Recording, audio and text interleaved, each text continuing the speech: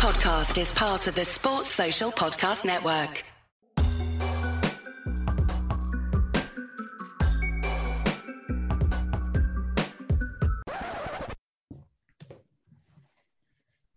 Hello and welcome to another episode of Courtside Fracas. I'll be your host today, Sai, and I'm joined with some real good guys today. Yaz, how you doing, man? What's going on, man? All good. All good. How's things? Yeah, not bad. Not been sleeping. Have you been sleeping after your marathons on the Twitter account? To be fair, I'm still recovering from the live draft. Like, that's just weighed me in. I'm still not right since the draft. But yeah, all good though. So moody Yaz potentially today then. Good shit. Potentials. We got Mariah. Also, I've just had to rewatch Miami beat us in the conference finals to like prep for this. So yeah, maybe. Good stuff. We got Mariah. How you doing, bro? Yeah, I'm not too bad. I'm not too bad at all, man. How you doing, sir? Not bad. You're on the opposite side of the mic today. So I'll be asking the questions. Good luck. Mariah special. Yeah. Good luck, yeah. We got a special guest with us today. We got Shaq. How's it going, brother? How you guys doing? I'm good. Just, Miami Heat pod, so gotta get the biggest Miami Heat fan here. Like, obviously, I'm just finding out that Yasin is a Celtics fan, I'm gonna guess. Yeah. But man, you know what? As you can see from the background, I've actually been the most vocal Heat backer since the podcast started. First pod. Which is why it hurts so much. It's like you big someone up and you build someone up and they turn around and they stab you in the back like happened. I mean, and I still don't really know how to feel about it. On the one hand, we lost. On the other hand, I was proven really right. I don't know what one I prefer. I hear that, but like, you're used to seeing Miami Heat slap you out the conference finals anyway, so you just like rewrite history. So how many years are we talking anyway? Listen, we'll get to that. Don't let him do it. Yes. Yeah. Yes is not a rollover, so this should be interesting. So yeah, basically, as we've alluded to, today is going to be another off-season autopsy in our series. We're going to do things a little bit different today, so we'll be combining the Miami Heat with the Milwaukee Bucks just to cover both of their paths to the playoffs and everything in between. So we'll get to compare and contrast. But before we get to that, obviously the NBA offseason is in full effect. Our last episode, we covered the draft and early free agency. So there's been quite a few more moves since that podcast. First and foremost, Cousins to Houston Rockets, which was quite a big move. So it looks as if they're totally getting outside of their small ball of the last few years. We've also got another new big man in LA. So Serge Ibaka has obviously gone to the Clippers, and now Marc Gasol has joined the Los Angeles Lakers, which is a big deal after they lost Howard. Also, relating to the last pod where we spoke about the Milwaukee Bucks and their sort of attempts to get Bogdanovic on the books, he's actually ended up in the Atlanta Hawks, which is caused quite a stir. And I'm sure we'll touch on that in more detail. But probably the most exciting for some of us on this pod in particular is the extensions for the 2017 young stars. So Brandon Ingram, Donovan Mitchell, Tatum, and Bam Adebayo have all had big money extensions. You know what's so sad? I was planning my answer to, what do you think of the extensions in my head? And I was like, do you know what? They're all live, except I feel so bad for De'Aaron Fox being locked into Sacramento. And he didn't even make your list. That is what being locked into Sacramento does. Doesn't matter if you're earning 160 million. You're in Sacramento, so it don't matter. That is raw. I was waiting, thinking, where's this? What? Oh, no, he's not. Even I forgot about Fox, to be fair, man. But yeah, that happens when you... Say that again, Chet? I was saying, where's Fox on his list? But I guess Sacramento's curse. Boy. Yeah, I mean, where are they going to be at the end of the season is the more pertinent question, to be perfectly honest. I don't think not many people are big Sacramento Kings fans. Do you want to hear a depressing stat as we like a bespoke stat? There is one team out of 30 NBA teams that have not made the playoffs since 2010. Sacramento, baby. Sacramento, baby. The funniest thing is I do have a soft spot for them. The Mike Bibby and Chris Webber days are formative for my basketball love. So it is depressing to see them in the pits, but we move. So beautiful stadium, though. Beautiful stadium. Beautiful arena. Lovely stuff. So getting into the meat and potatoes of this podcast, obviously I mentioned Bam Adebayo signing his extension. So that will be a nice pivot to get into the Heat season. So I think starting off, I think it will be apt to sort of cover what the expectations going into the season were. Obviously, they had a big move going into the season with Hassan Whiteside and Josh Richardson getting traded for Jimmy Butler in a sign and trade, which basically changed the complexion of the team. So I'll throw over to Shaq. How did that make you feel? How excited were you going into the season? You know what? Last season, I was a bit nonchalant in the sense of probably going to come like 8th seed, get kicked out, get brushed, normal, but we're still building. I was happy to get Jimmy Buckets because like Chicago done him dirty. 76ers were trash, so like it just didn't make any sense for him. But getting a player that plays hard makes sense for us because we defend hard. Like our whole team is just energy and grit. So he suited it, but again, he's not a good 3-point shooter. Doesn't make sense for us. I didn't have the highest of expectations, if I'm honest. Like it was cool, but also getting rid of Justice Winslow, beautiful stuff. So my expectations were like meaty, but I said going through the season, if we get to the playoffs and the way we was playing, I said it like from early, we could beat the Bucks 100%. Then I said, the Celtic, I mean, Jason Tatum's scary. And that's it. We could, with just Spoelstra's system, and that's what good coaching is. Like, Spoelstra's a good coach, and coaching can actually teach you how to defend certain systems. So zoning out Giannis, making him shoot, kind of what Pop was doing to LeBron in 2013, I believe, or 2012, etc. Like, literally, he can't shoot. Make sure that getting to the rim is not easy. You got someone energetic like Bam. Bringing them players in was good. Then I heard like, oh, Duncan Robinson.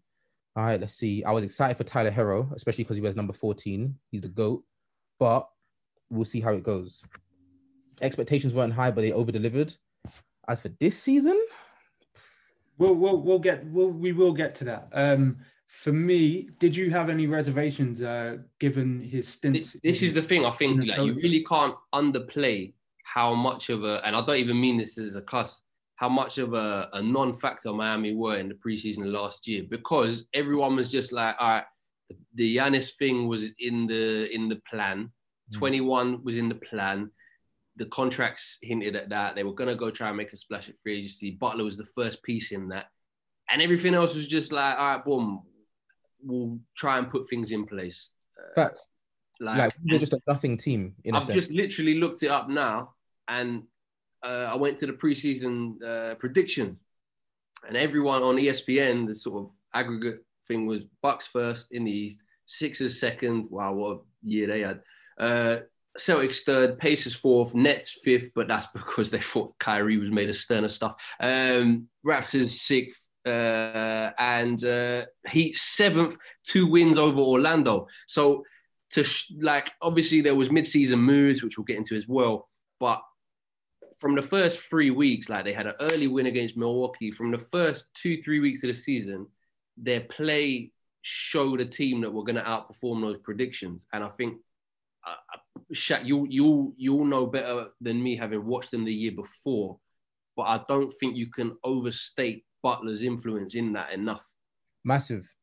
Is it like before, like in a sense of player for player, if you say like we got rid of Justice Winslow and brought in a player like him, but a lot better in Jimmy Butler, because Jimmy don't space the floor, you don't play the free, but what you have is a player that he's come in and said, I'm the best player in this bitch. Cool.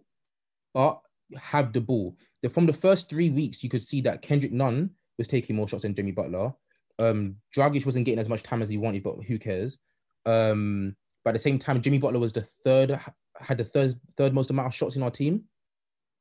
And he's your star player.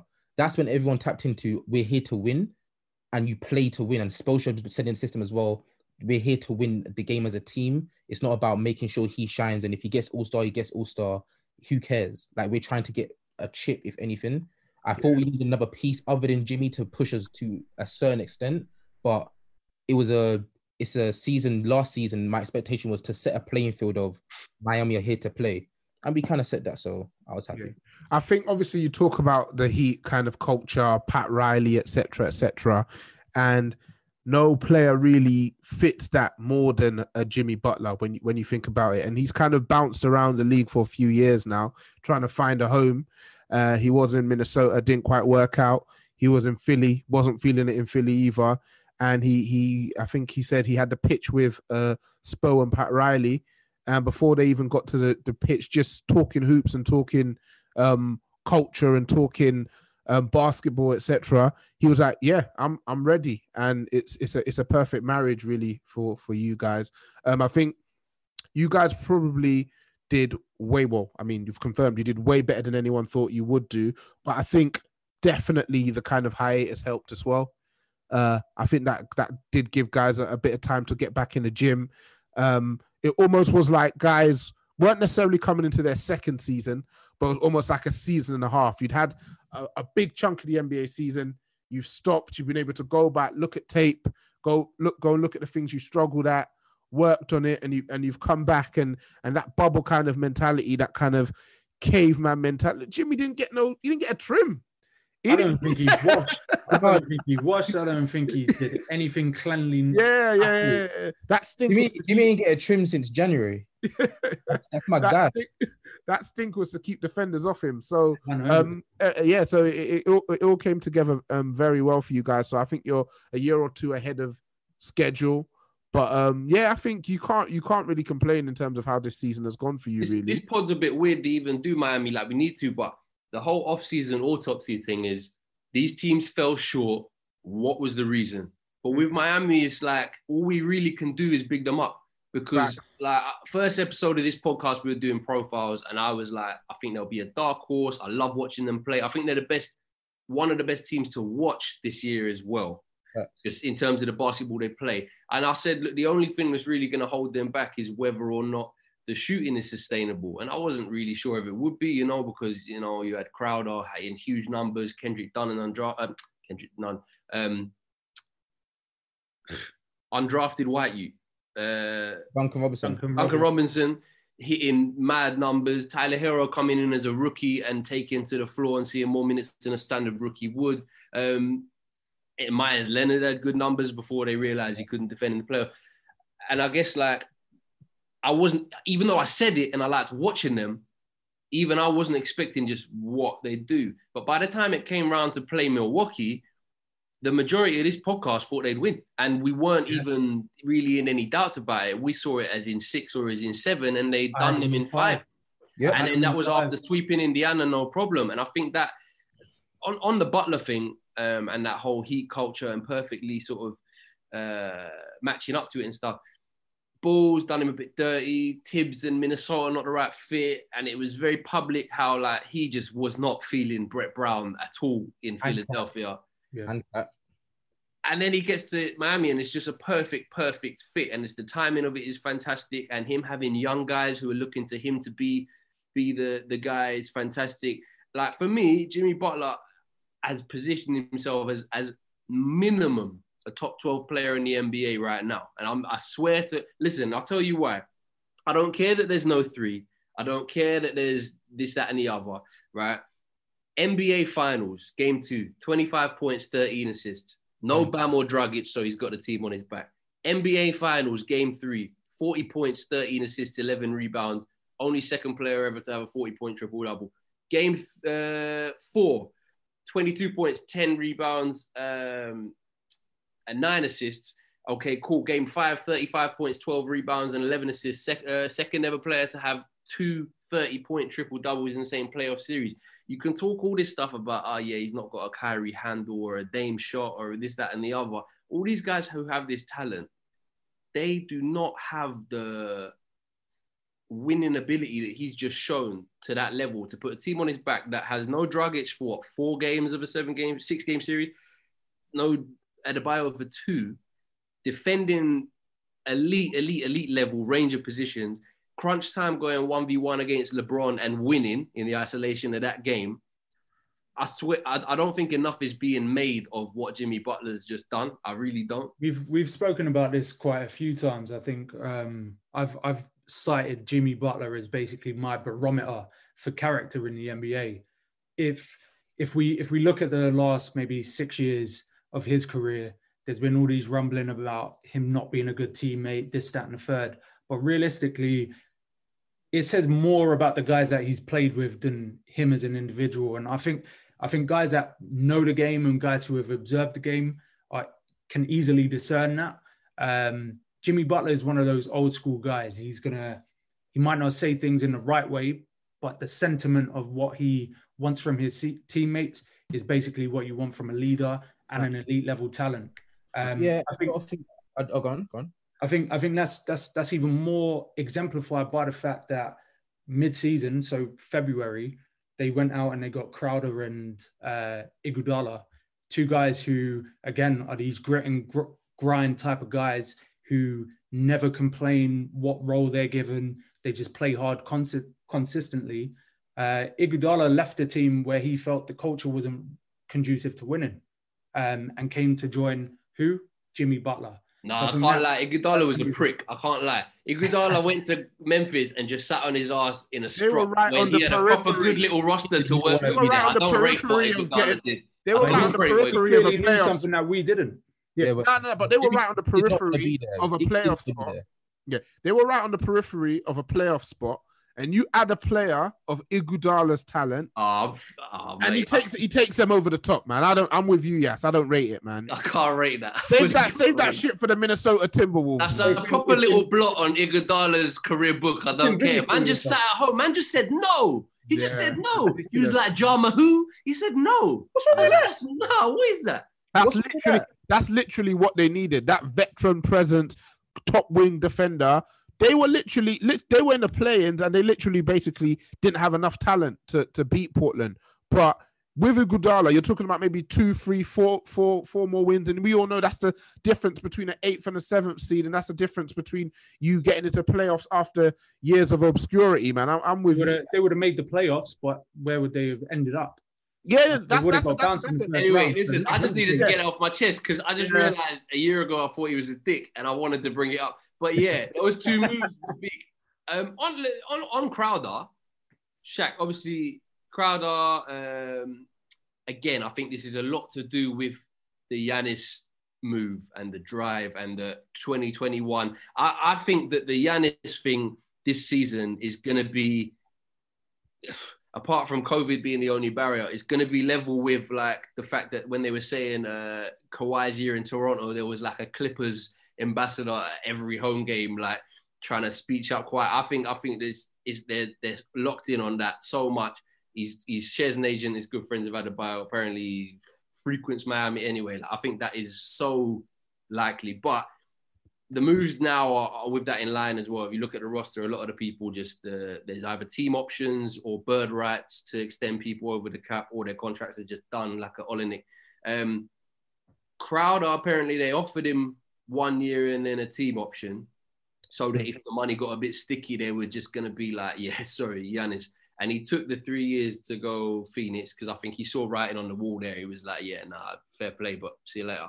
Who you got in? You got Mo Harkless in on a cheap deal. You got Avery Bradley in. Do you think Crowder's going to be missed? Because I know he was only there a short time, but he added, like he was guarding Giannis half of that series. He added a certain steal. Do you think that's missed, or do you think, grand scheme of things, it don't matter? It's missing the height and the length. He's a wing defender, and we've not replaced him yet.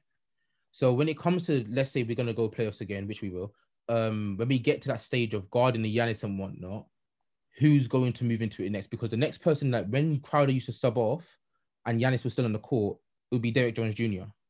Who's off as well.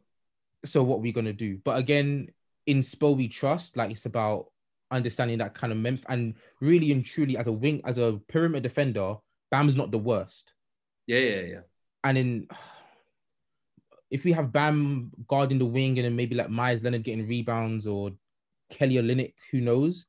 But it could work. Yeah, it's going to be a tough season for you. You know what? Them names there. It's going to be a tough season for you. One of the problems with the Celtics in that second Kyrie season, right, was like Brown and Tatum got ahead of where they were expected to be. Yeah. If the Heat fuck up this year and still get Giannis, that's cool. I don't think you lot should even, to be honest, let a finals appearance mean that you have to do that again. Like, because it was so ahead of schedule and the plan is 2021. Or are you as a fan like, nah, that was the standard that's been set. We need to do that again. So it's like this. You ain't got to go to the conference finals again. You ain't got to win. You ain't got to go to the finals again, sorry. You ain't got to win. It's not expected of us, especially because of our roster. But you still need to show what you showed last year. I ain't trying to see you get 4-0 swept in the first round and, we weren't even meant to be there last year. So like the expectations are to still do well. And you've somewhat added whilst you've lost. So you've balanced it out to an extent. Missing Jay Crowder and Derrick Jones Jr. don't mean we can fall off the pendulum. And we added Avery Bradley, who's actually a great defender. And he can shoot the three as well. And then even our rookie, Achua, I don't know how to say his name, sorry. Precious Achua, yeah. Yeah, he kind of adds he's a power forward. Like, he adds the wing defense to it as well. Like, he's a small power forward as well. He can play that kind of role. My expectations this season really truly are, I'll say top 5 and get to at least the second round. I ain't trying to get bounced out of nowhere. By what? The Magic or something? Nah. Like, probably get top 5 and then move forward and keep doing it. The funniest thing is, though, everyone speaks about Giannis, but who wants Giannis? Let's get into that. Actually, obviously we've covered what the expectations for the Heat were, but Yaz has already sort of touched on. I think you want Giannis, and I think the finals game was why, right? Because I was watching it back again today, just in prep for chatting today as well. Because I think we need to get onto Milwaukee and dance on their grave a little bit, but hit me. We'll do that. But there was just something about the 1-2 punch of LeBron and AD that even Dragic was out anyway, and I've already no one needs to say that I'm fuming that the Lakers got off as lightly as they did without Dragic and Bam for as long as they did. It was a mockery, but there was just something about that center power forward combo of AD and LeBron that you are prime almost to replicate. Not exactly, but in terms of Bam and Giannis, in terms of just that two players that aren't guardable on their best day. And if you have that and Jimmy, and then just shooters that can be extended like a Robinson, like a Hero on a rookie deal, that's the only, I'd say that's the best 5. But what if balanced skill set? So why is it you don't want him? Well, because what if we can get someone that can play as a small forward and to an small extent, with the grit that he has, defend some power forwards, because a lot of power forwards are actually undersized in this league nowadays anyway. So who do you have in mind? And he comes for around about the same price, if not maybe a little bit cheaper than Giannis, who also is as hungry as Jimmy Butler, as hungry to win. And we're talking Bradley Beal, who's also a free agent next year. So who are you thinking of? But who fits that specification that you've just... I was thinking this earlier today. Do you know who... The thing that complicates it a little bit is that they wanted to move home. Yeah. But Kawhi is opting out. Yeah. I could see someone like Kawhi. Obviously, there's a lot of assumptions about Kawhi because he's so, we just don't know this guy. Like, he's a weirdo. But I could see him look at the lack of accountability and the lack of bottle and the lack of just grit in the tough moments at the Clippers this year. He's opting out at the end of this season and joining the same free agent class as Giannis. I could see that guy just look across to Miami and be like, fuck it, a flight's a flight, but that's a situation I'd like to be in. So I get it if you're saying that there's other people you could chase if you don't get Giannis, but are you actively saying that he's third, second, fourth on what you would be targeting as a fan? Because I feel like if Giannis Antetokounmpo wants to join your team, and you have room for Giannis Antetokounmpo, that's a no-brainer, no? It is kind of a no-brainer in that sense. It's about thinking about this system. It's in the sense of, if you could get Russell Westbrook to go to your team, you get him to join James Harden, you have two great players now, they must play well. But it might not work. Paul George and Kawhi Leonard were meant to be, the Clippers were meant to be the team with the biggest amount of depth, talent everywhere. It just didn't work. So sometimes you got to think about how it works within the system. And does Giannis fit the Heat? I'm not sure. Because of what Bradley Beal's playing within that trash-ass place called Washington, the way he actually plays with it, where he's a superstar and he's the star, but he doesn't mind also sitting back a little bit and let other people do their work as well, just like what Jimmy was doing. I see that working a little bit more. What do you think will be the problem with Giannis there? Like, because obviously he doesn't really overlap with Bam, because Bam just does his own thing. He does his like higher post handoffs and offense goes through him and stuff like that. So I don't know who's okay. He's not a three shooter, obviously. We'll end up getting to that though. Let's go through the Bucks, because I think naturally we'll end up dissecting Antetokounmpo's game and seeing what adjustments he might need to make in order for the Bucks to be successful, and that's going to be a transferable thing with whatever team he ends up on if he does decide to leave. So obviously the Bucks were consensus favorites in the East. They ended up delivering on that front with a 56-17 record to secure the first seed. Giannis wins another MVP coming off an MVP season. What went wrong for them? Obviously, they walk to the playoffs every year. The last couple of years especially, they're by far the most consistent team in the East, but there are clear warning signs every time they step into the playoffs. Even this season, in the first round, they dropped a game to Orlando, who, all disrespect intended, are the bottom feeders of the playoffs in the East. So what is it about their system? By Markel Fultz and that was a mausoleum. I think it's just it's what we mentioned in our very first episode. The way they play in the regular season isn't really sustainable for playoff success. So Bud, he knows how to get regular season wins. They finished with the best defense in the league, top 10 offense. So that was a given. I don't think anybody took too much from that, to be honest. Even as they were like the best team in the East and they had the best record in the East, I don't think at any point anybody really thought of them as the best team in the NBA. We look at the nature of how they got knocked out of the playoffs the year before by Toronto, and it was very much the same questions. So, Giannis, you're very much in the regular season able to dominate physically, get into the paint. It's a lot of literally layups and dunks. People have made jokes about it all season, but as we know, when we get to the playoffs, the game changes. And I watched that Orlando series, and once I saw the trouble that the Magic gave them, I knew, it's not going to happen this year for them. Giannis, and even worse, the Heat didn't even let Giannis eat. Like against the Magic, Giannis was able to still dominate and be Giannis, and it was kind of then the other guys were able to feed on their scraps, and hence why they were able to beat them in 5 games. But the Heat had the bodies to slow Giannis down, and when they've got the bodies to slow Giannis down, and then you've got that extra attention on your shooters, and now the shots you're making are to keep you in the game rather than extend a 7-point lead to a 10-point lead. It's a different pressure. And yeah, they wilted. He's still a few years away from the player that he needs to be for them to play the way that they play and for them to be successful. So it's, I guess for him, it's one of two. It's one of years away, right? This guy's Supermax eligible in a year. Yeah. The guy, like, he's what, 25?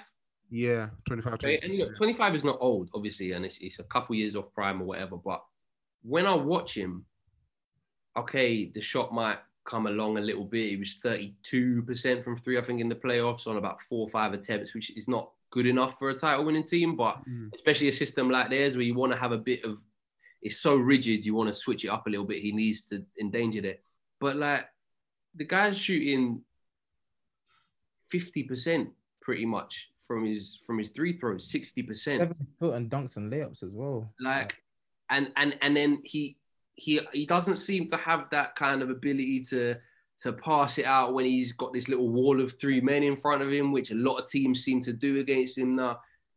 Where does he really go as a player? And is 2 years going to do it? Like, what is he going to add in 2 years that he doesn't have now? Or is he just limited where this system doesn't work with him and there needs to be a rethink on how to get the best out of him? Like, what do you see coming as different? It's skill development. They say it takes them about 18 months or so to develop that additional length on their shooting. I think his vision out of the double team is also another weakness for them. They tried to address it this off season by surrounding him with better shooters. But not getting Bogdanovic is really again they're not going to go anywhere for me this year. They could still come out of the East, but they're not beating whoever comes out of the West. But yeah, you think that Bogdanovic thing's a big miss, right? Yeah. That to me was it, man. That was it. That was their team there. And where are you gonna replace that level of where are you gonna find a shooter to replace him? Because what Giannis needs is that player that occupies the defense, just to give him it's just a little bit more space. Like, he's so dominant doing what he does that even if he doesn't necessarily develop those additional skills, what you then just need to do is surround him with players to complement the weaknesses in his game. But he had that though. No, he didn't. I'd be inclined to disagree with him having that, because I don't think he does. Where didn't he have that? So we saw in the playoffs how Middleton basically went MIA. He was a non-factor in most games. Bledsoe, for all intents and purposes, was literally just a little ball of muscle. But that's the biggest shift for me. Drew in for Bledsoe is massive. That's a big update. That's a big upgrade. Didn't he have Wesley Matthews? They've lost Wesley Matthews. That's a big loss as well. But he had it last year. He had that. Have Wesley Matthews. And Wesley Matthews, I think the stat is something like on open, uncontested threes, he shoots 80%. 80%. Like on open shots. One of the issues is getting the ball to him. And who has the ball most of the time? Giannis. So then the issue's him. It's not that he didn't have the surrounding cast. But this is the problem though. When you surround somebody who is ball dominant with somebody who can play make, the natural progression of that team's game is to delegate in moments where the game slows down and those opportunities become a bit few and further between. That's one of the things that they did have when they had Malcolm Brogdon. But this is what I mean, right? Look, per game in the playoffs, side, like, I get it and I hear all that, right? Per game in the playoffs, Kyle Korver, nearly 4 attempts a game. That's a 40% shooter. Brook Lopez, over 5 attempts a game. That's a 40% shooter, all from free. Wesley Matthews, over 4 attempts per game, 40% shooter. George Hill, even like 35% shooter on 3 attempts a game. Chris Middleton needs to up it, and it's crunch time as much as anything for Middleton, but 6.5 attempts a game on 35%. Okay, cool. But Bogdanovic wasn't coming in to replace Middleton. He was in addition of. And then you start, okay, looking at the depth. But that's 5 players who are serviceable to excellent shooters. Yep. Surely that isn't so much of a thing now where that was the difference. Like I think it is though, because when you Drew Holiday or Bogdanovic as the bigger get for them, for me it was Holiday all day. So as much as it's embarrassing, I said this on Sunday as well. Like, as much as some of it is embarrassing, the Connaughton having to pay him more of an extra year because they don't understand how the fucking cap works. Bogdanovic signing trade basically turning into a what? I ain't going there in front of everyone. Like, it is embarrassing, but their roster is better for having Drew Holiday on it. Yeah. This is where the sort of depth of analysis comes in a bit more though. Their issues aren't just personnel, it's style of play. So in certain instances where style of play is just an inherent problem, on defense, for example, they play a lot of drop coverage, which means that they just allow teams to shoot threes and see what happens. Well, this is the problem when you can't come against Miami, the best shooting team in the league, and then just think they won't make those.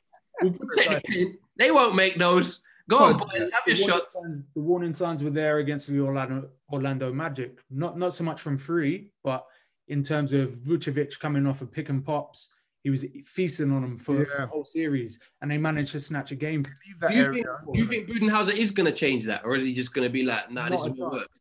He ain't changing shit. But can I just say, I also think that one big factor that we don't mention. So I think Mariah spoke about it when you speak about the Heat. So like the lockdown happened, then the bubble had to get created, and he was saying that Miami done their homework, etc., etc. But everyone had that chance to do it.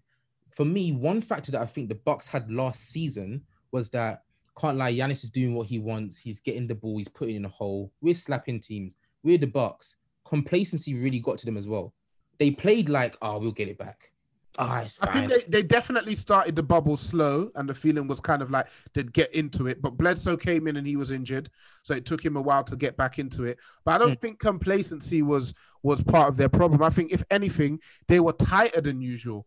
I think that kind of ticking time bomb of Giannis's contract is very much there. I think Giannis is very aware of he's the back-to-back MVP, and once you come to that status in the league, people are going to be looking at you like, what are you doing? Okay, fine, you're the regular season MVP, but what are you doing in the playoffs? And when you actually look at it, they were further away this year than they were last year. So they've actually taken a step back. They've taken a step back. So I don't think they were complacent. I think it's a combination of Giannis's limitations, the system that they play, like Sai mentioned, and I think the personnel they have. Zhu's a great pickup, but I think they still needed that other guy. 4 a game from Kyle Korver, 4 a game from Wesley Matthews, 3 a game from George Hill. You need that third guy who, one game, he's going to explode for 25, 30 points. That's what Middleton was. Huh? You need a third guy who, once a game in the series, is going to explode for 25, 30 points. Middleton is not as good as your average number 2 option. I think we can all acknowledge that. And then you need your third guy who maybe once in like 5 games can explode and give you like 20, 25, 30 points to open up the whole court. When you watch them and you watch how they play, it's so easy for teams to defend them and keep them contained that with their current personnel, it's going to be difficult for them. It's going to be really, really difficult for them. Do you not think, so again, going back to the system, do you think, so look, they've made a big gambit this offseason. All right, boom, we need to get Jrue, have all of our picks. We're going full clipper on it, have 3 picks, 2 swaps, boom. Bogdanovic, do whatever. We're just going to tap him up, tamper all day over there. They've shown this worry, I guess, about Giannis and commitment to trying to compete with the moves. Do you not think then, with everything that us 4 men in London can see, they're not going to say, all right, let's just rethink and rejig and try something else? Why didn't they up to now? He didn't adjust at all. Like, this is the playoffs. Do you not think, I get that, but do you not think, and I don't know what I think on this, they come against Miami in one conference semi-final, best 3-point shooting team in the league, team who get off quality looks, do lovely little handoffs, have a good motion offense, which you just kill them off. Now, if they'd gone against Toronto, who do not have the same players to do that, or if they'd gone against the Celtics, who aren't as committed to the 3, I think they go a bit more isolation, and especially where we are at the moment, people are still figuring their stuff out. Do you think, I have this funny feeling that they do better against those teams than Miami. I feel like Miami was just a shit matchup. And I think that might, and it was such an extreme matchup, that might just make them think, all right, well, this isn't sustainable anymore. Listen, I definitely agree that Miami was the worst case scenario for them. I could have predicted that before ever seeing anyone in the bubble. It's just matchups make games, right? One of the things we did see, though, is when Giannis was off the court, the Bucks did show an ability to play motion offense. They had to. They forced into a situation where they had to do handoffs. They had to be a bit more fluid, and guys started to get into rhythm. This is the same criticism that I have for the Houston Rockets. When you have a ball-dominant player, a guy whose percentage rate is in the high 30s, what naturally happens is guys fall out of rhythm. They might get 4 or 5 shots over the course of a game, but they're not getting 3, 4 looks in a quarter, for example. That's how you get guys involved in the team. If you don't have that from your star man, you need that from a natural playmaker, and they have neither at the minute. So the fact of the matter is they have issues with their personnel, they have issues with their system. For me, on a personal note, I do think Bud has overstayed his welcome there. I don't think they're going to be able to progress. He's reached this. This is his ceiling. Best, great regular season coach, first, second round. But where is your adjustment? Do you not think a coach like Spo, a coach like even Brad Stevens, say what you want to say about Brad Stevens, they're not. And Nick Nurse, like if you do look at and Nick Nurse, sorry, how can I forget? Spoelstra was spinning my head in terms of changing from a zone to a switching defense to a whatever in that series. Nick Nurse was doing a box and one, which I had to go and fucking Google to learn what that was. And then Brad Stevens was reacting to all of that, and sometimes we'd throw in Cantor to go over a zone for like 3 minutes, and we had tie ceiling stuff, and then every now and then Rob Williams would do amazing vertical game until Brad Stevens saw him not pick someone up and pull him out. Like all of those coaches showed, a big adaptability, and I just don't know. That's the level, and I get it. It's difficult. Complacency in the sense of we'll get it done. I don't know if it's complacent or idealistic. Complacency. Is it idealistic or complacency? I don't know. Is it just like this will work? I think he's just. It's above him. Like it's very difficult to say to somebody, you have a system that wins you the regular season comfortably every season. You need to change that.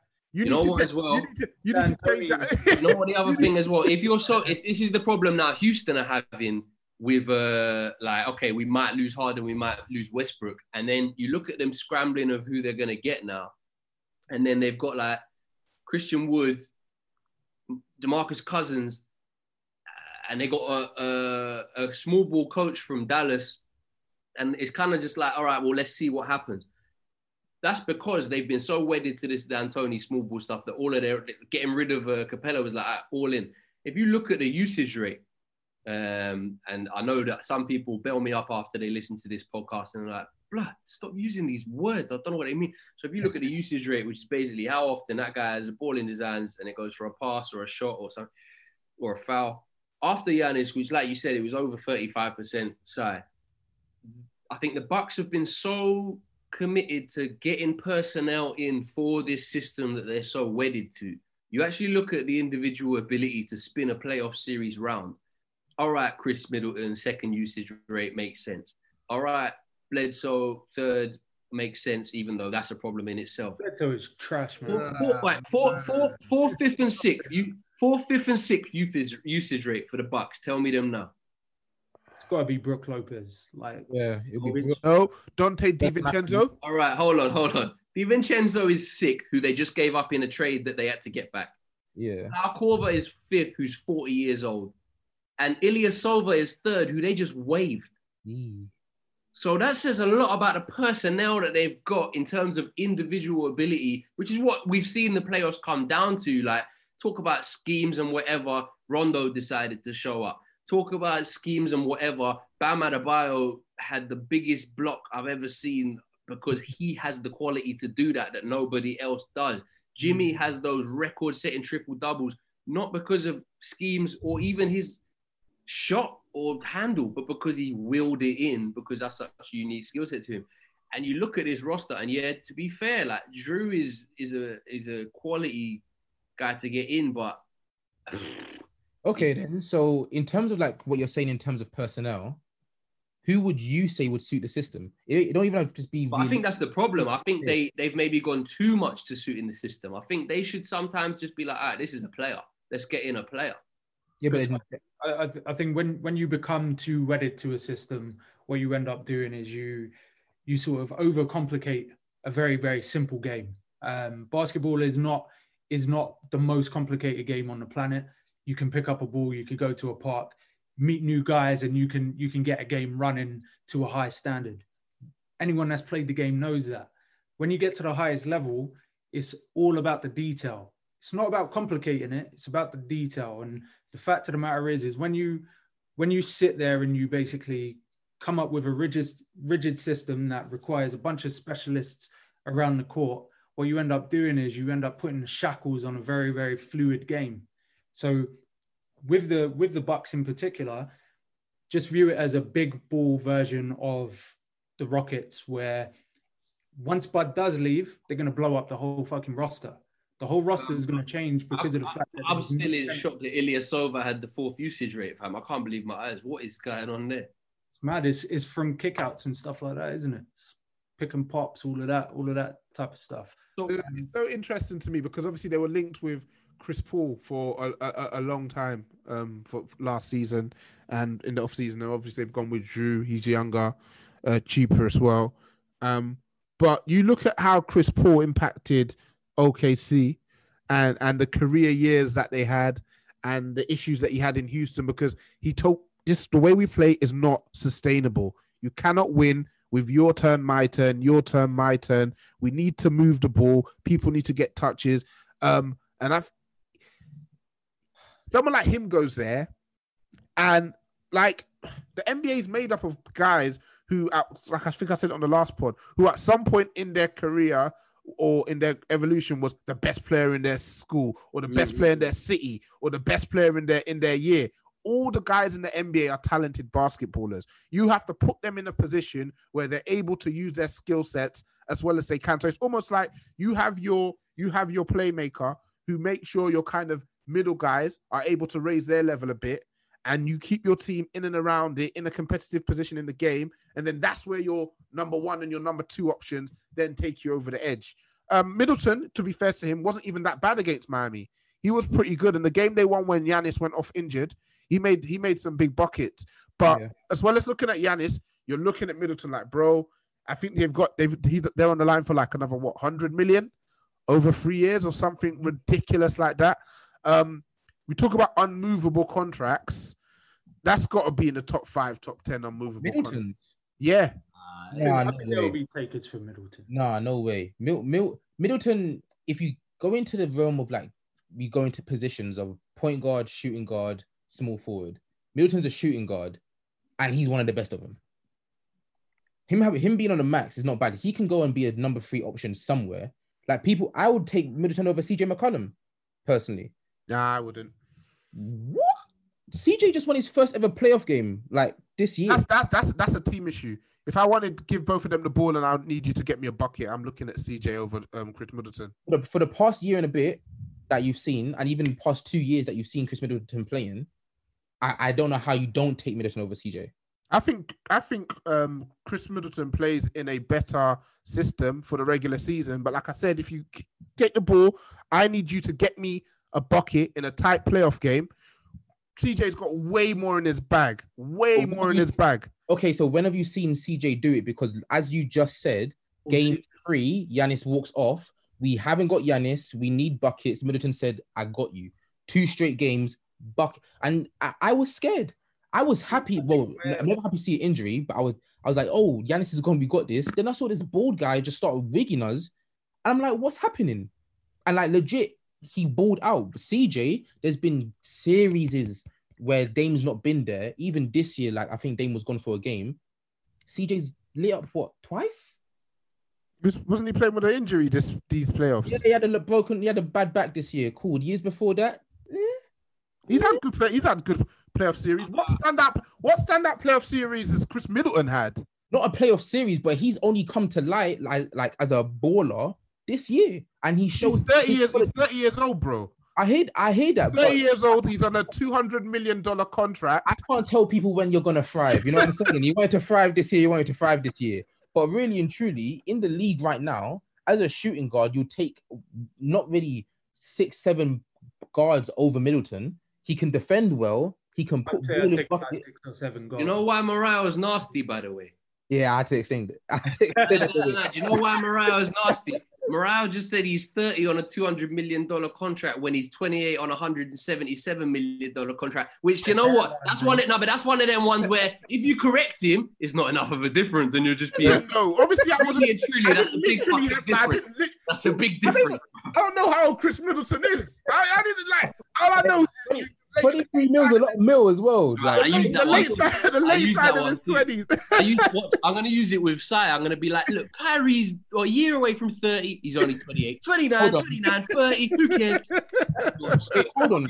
Because Kyrie's still top tier, though. So That's perfect. Yeah, when he decides that he wants to play and not do anything. That's for another episode. Don't start about Kyrie. Kemba Walker can do a bit back. Don't do that. I'm not a Kemba guy either. I hate a lot of man, but yeah, well, that's for another week. On that CJ and Chris Middleton talk, just to sort of wrap that sort of comparison up. I think one of the biggest factors in that comparison is CJ never seems scared to take the game from the scruff of the neck if Lillard is on the court.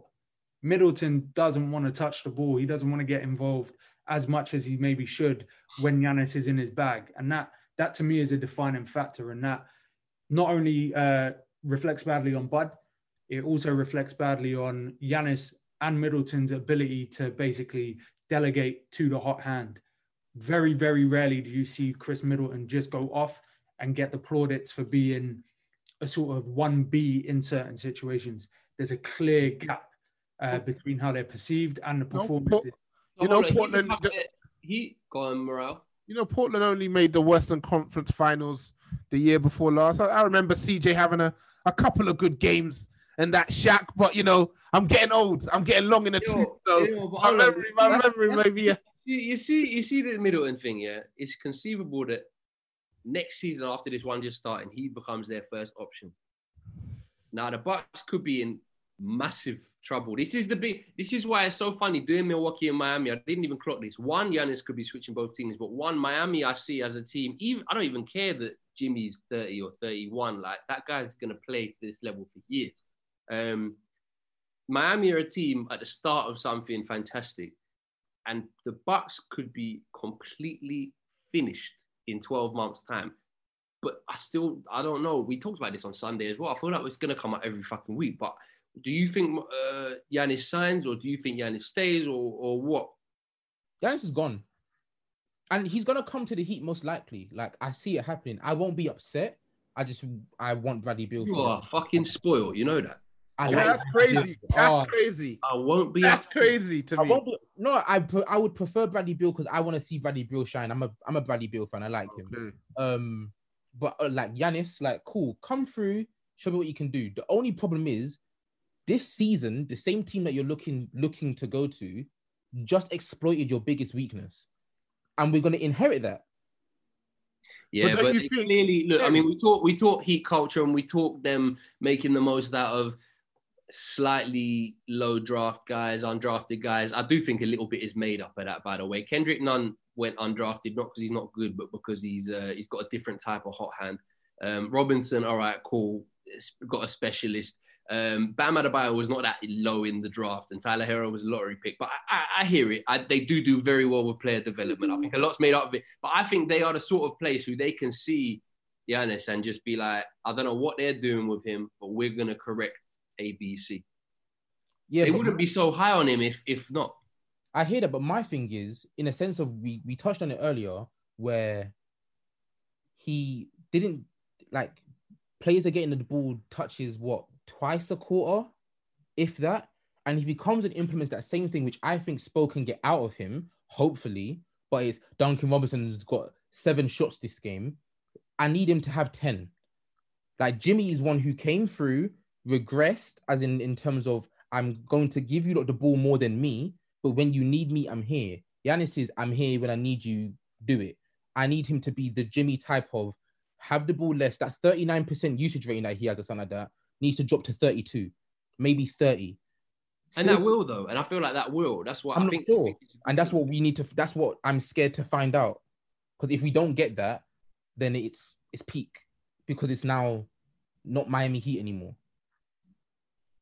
And that's what I don't want. You're smiling, but it's true. Like, no, I'm laughing because I don't know if Mariah's... Why he's muting himself? Technology is not his forte. This expensive ass mic is going to let this brother down every... Mariah's age for his lack of technical now. You keep saying that, man. Don't make me talk about my credentials. Anyway, what I was going to say to you, Shaq, is that... But don't you think that naturally happens at the Heat, though? Why would you think a coach of Spo's caliber would bring in a talent like Giannis and not just use him to the best of his ability and derail, which is what is essentially a team that just needs just that extra quality on the top to take them over the edge. Okay, I understand that and I agree, but see, we need that boom.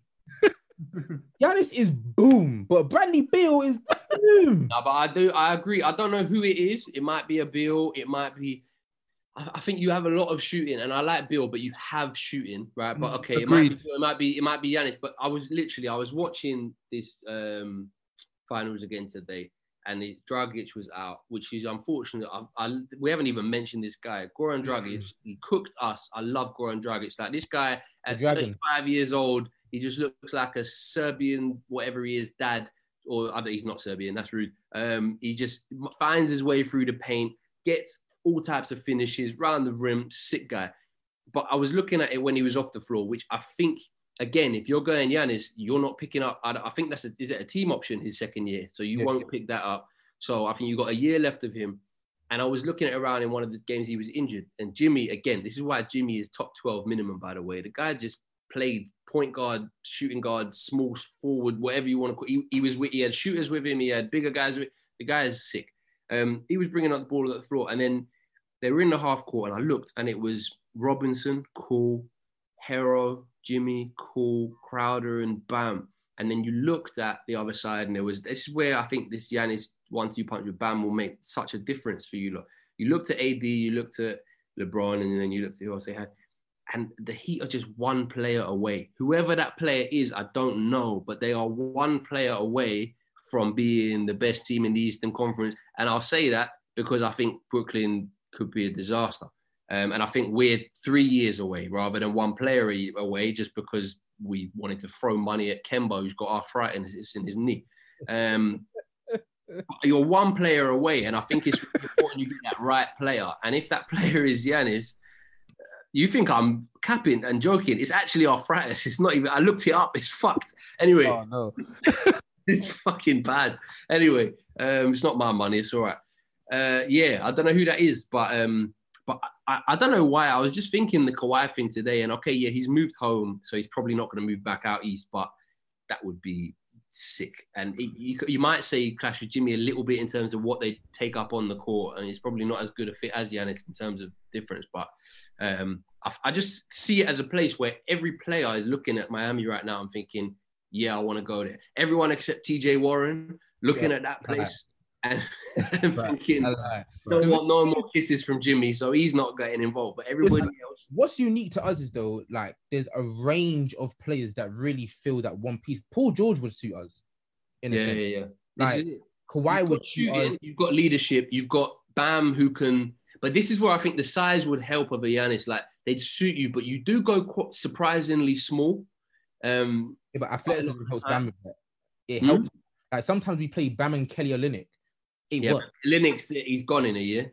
Yeah, I know.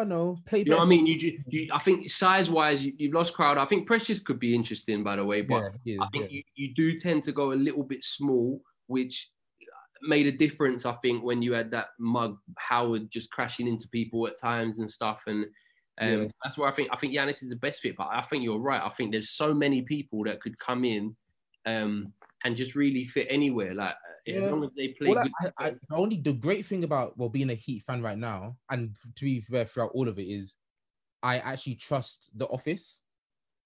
Like we got rid of that bum. You say that, yeah. Idea. Listen, I've never had a player in my team I hate so much. As who? Hassan Whiteside. I swear. Yeah. No, he's a calamity. Hassan Whiteside is a calamity. He ain't been picked up yet, has he? He's still free agent. Still there. He's still free. Yo, he's a calamity, bro. That's damning. I can't with that guy. But they said, you know what? You're toxic. We move you. We moved him for little pieces here and there. It worked. He had by far one of the worst contracts in the league. And so did Gordon Hayward, and well done to the Celtics for getting rid of him as well. But it looks like today we might have just got a trade exception out of him. We didn't exactly get rid of him. He walked because he got offered stupid money, but we got a trade exception, it looks like. So alhamdulillah, we're all right. It's fine, but it's like our office haven't made a bad move yet. And that's because we really been making like under the rug deals happen where people aren't paying attention to us. Now the spotlight's here. You're going for a big star. You're going for Giannis. I hope it works, but we will see. because they've not made spotlight moves since 2013 in a sense. Yeah, but they're gearing for it, man. Like, look at that. If you go on whatever these sites and they show it, you look at that cap space for the year after this, and it's just like money. They are gearing for it. So I think it'll be good. I mean, yeah. As the main Twitter I've been tired keeping up with this free agency, but next year is just going to be it's going to be a shift pattern. That one that's going to be a next level. It's going to be interesting. Spotlight. So these two teams do actually rank number 1 and number 2 in the power rankings currently. So all the analysis. What, the power ranking in the East or the overall power ranking? In the East. Okay. But wait. For what? Number 1 and number 2. So for going into this season. Yeah. Whoever wrote that needs to come and listen to our Milwaukee section right now, because they'll still win the East. Still get their 60 wins. Where's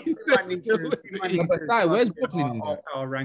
Empty calorie wins. Brooklyn aren't there because Kyrie's probably just gonna flame out again. Your Kyrie agenda is silly, by the way. Joe Harris is making bucks.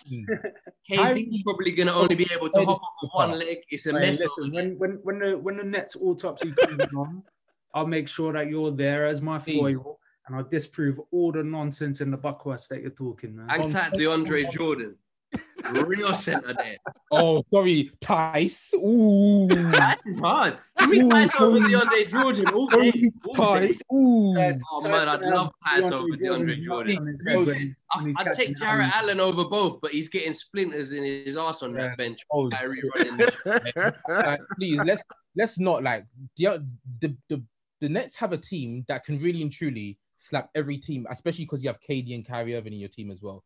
Like, they can do a mad thing, but we'll save it for the next segment. Shaq, I know you're new to the group, so I'm gonna let you know something. Even the net, he's being very quiet right now because he feels like you're here. He's got a little mate to back him, yeah. Even the Nets fan out of us 4 is a bit worried. Don't worry. Less so to do with the players and more so to do with the fact that we've basically got D'Antoni and fucking Steve Nash about to try and do 7 seconds all over again, and it's scary. But yeah, we'll leave that for another day. Listen, lads, this has been great so far. We've basically covered everything that's happened for both teams this season.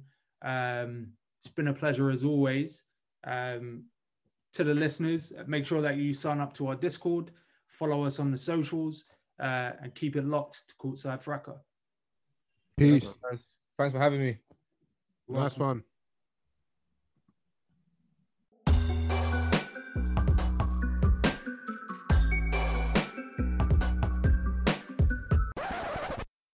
Sports Social Podcast Network.